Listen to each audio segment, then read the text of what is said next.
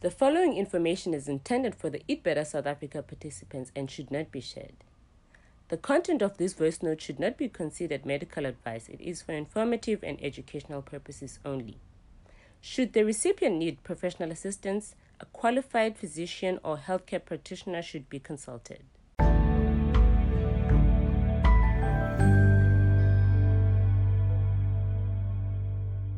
Hello everybody, this is Dr. Hasina, and in this note I want to talk to you about food.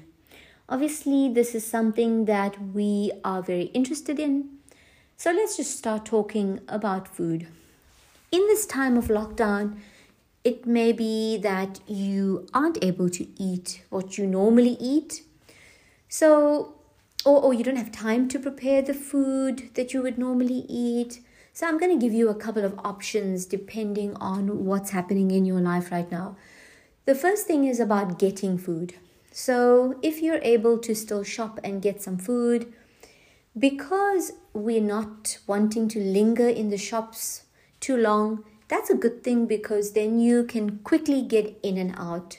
How can you do that? Make a list.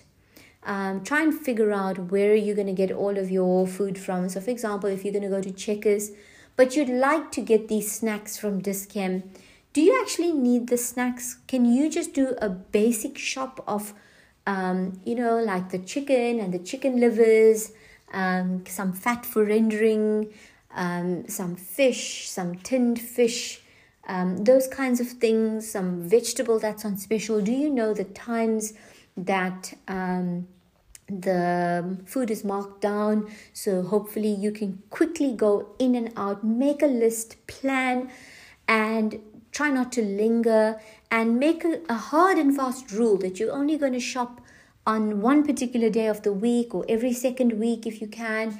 And if you need anything in between, you're just going to do without.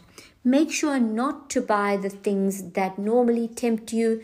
If you don't have it in the house, you're unlikely to eat it. So for me, I make a hard and fast rule. I don't buy anything that we don't eat. So if the temptation, there's no temptation in the house. The next thing is about preparing food. So for me, with the extra workload, what I tend to do is that I prepare for 2 or 3 days. If the oven is on anyway, why not make use of that electricity and just make an extra batch of food? So if you're able to buy extra batches, and if you have some space, just plan and make some extra space in your fridge or freezer. My family don't mind eating the same thing for 3 days, so sometimes I'll make enough chicken roasted in the oven for 3 days. It just means that I'm using an extra dish, and the extras just get saved in the fridge, and we eat it for supper the following day and supper the third day. If you don't want to do that, then take the extra that you've cooked, let it cool, put it in the freezer, and there you have a meal saved for the freezer.